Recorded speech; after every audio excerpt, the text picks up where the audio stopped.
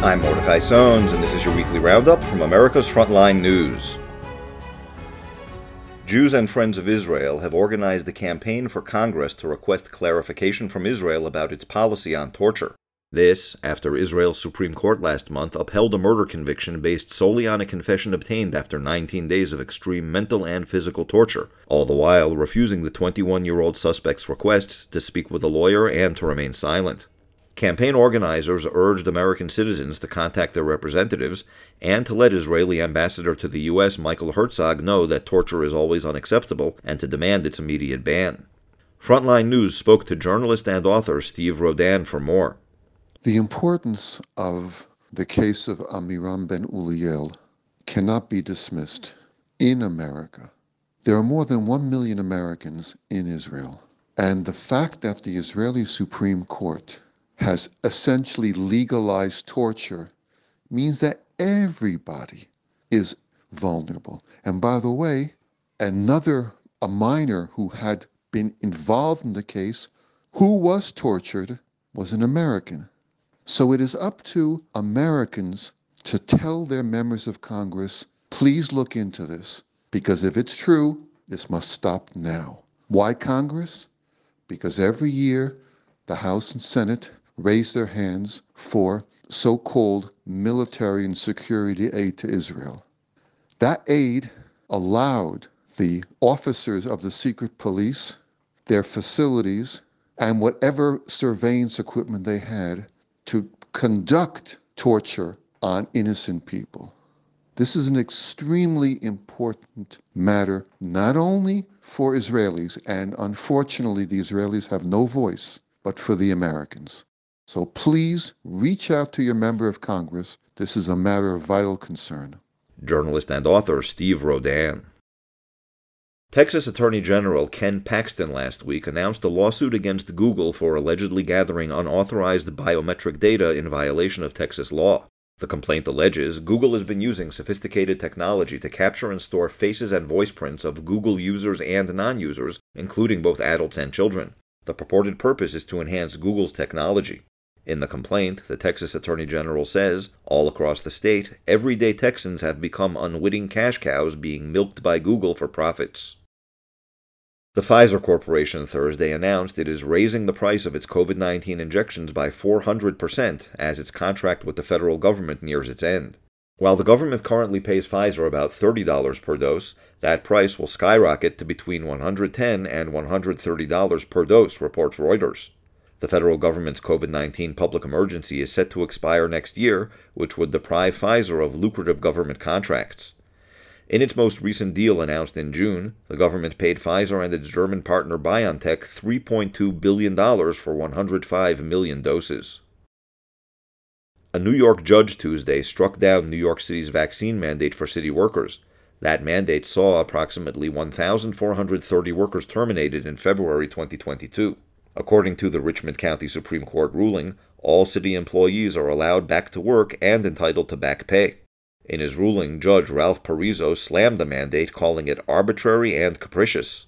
Justice Parizo noted that while the exemptions were being considered, the employees remained unvaccinated and on full duty, showing the vaccination was not as urgent and the employees not as dangerous as the city claimed. In related news, Alberta Premier Danielle Smith Saturday issued a public apology to those who refused the COVID-19 shots and were persecuted by the government for their choice. Smith made the remarks in response to a question by Rebel News.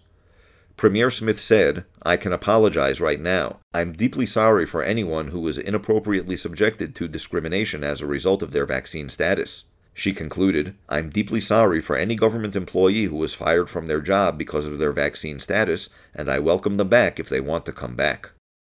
Meanwhile, Australia's vaccine injury compensation budget is expected to expand 80-fold, from $609,000 to $50 million by July 2023. So far, only 2% of Australians who have claimed COVID-19 vaccine injuries have been compensated. Australia could now expect at least 200,000 vaccine injury complaints. Australia's vaccine injury program is set to expire on April 17, 2024.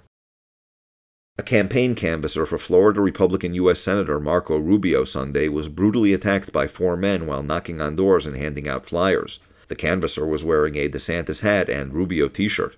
The 27-year-old suffered internal bleeding, a broken jaw, and will need facial reconstructive surgery.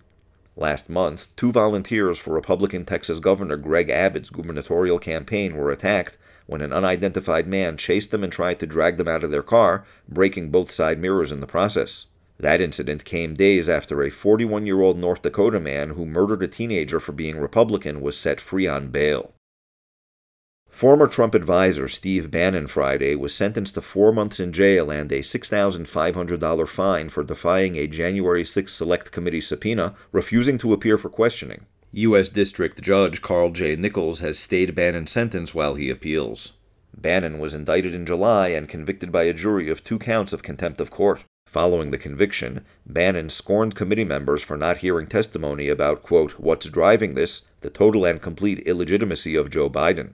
Bannon continued, Trump won. Joe Biden's illegitimate. 50% of the American people believe that today. The U.S. State Department is allotting $20,600 to a gender disorientation organization in Ecuador, making the South American nation the first country to receive a U.S. cash injection for the specific purpose of promulgating gender disorientation. The funds will go towards hosting 3 workshops, 12 so-called drag theater performances, and the production of a 2-minute documentary, all to promote what the State Department is calling diversity and inclusion. The money will be given to what's being called a cultural center supported by the U.S. Embassy and Consulate in Ecuador. The grant is just one of several public diplomacy programs that aim to influence foreign publics in the name of national security. The State Department did not respond to a Frontline News request for data supporting their claim of an alarming and deadly rise in violence against Ecuadorians.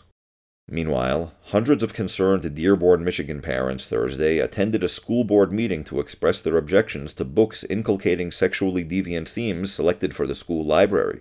Parents of diverse cultural and religious backgrounds united on behalf of their children. Thursday's meeting followed one on Monday that was shut down by officials over what were claimed to be fire code safety concerns due to the large number of attendees. However, some saw in the canceled meeting an attempt to silence the concerned parents. One parent who spoke out Thursday night called the meeting closure a violation of Michigan's legal code that states it is the natural and fundamental right of parents and legal guardians to determine and direct the care, teaching, and education of their children. For more top news and analysis, go to our website at americasfrontlinenews.com. You've been listening to Mordechai Sones at America's Frontline Doctors Frontline News.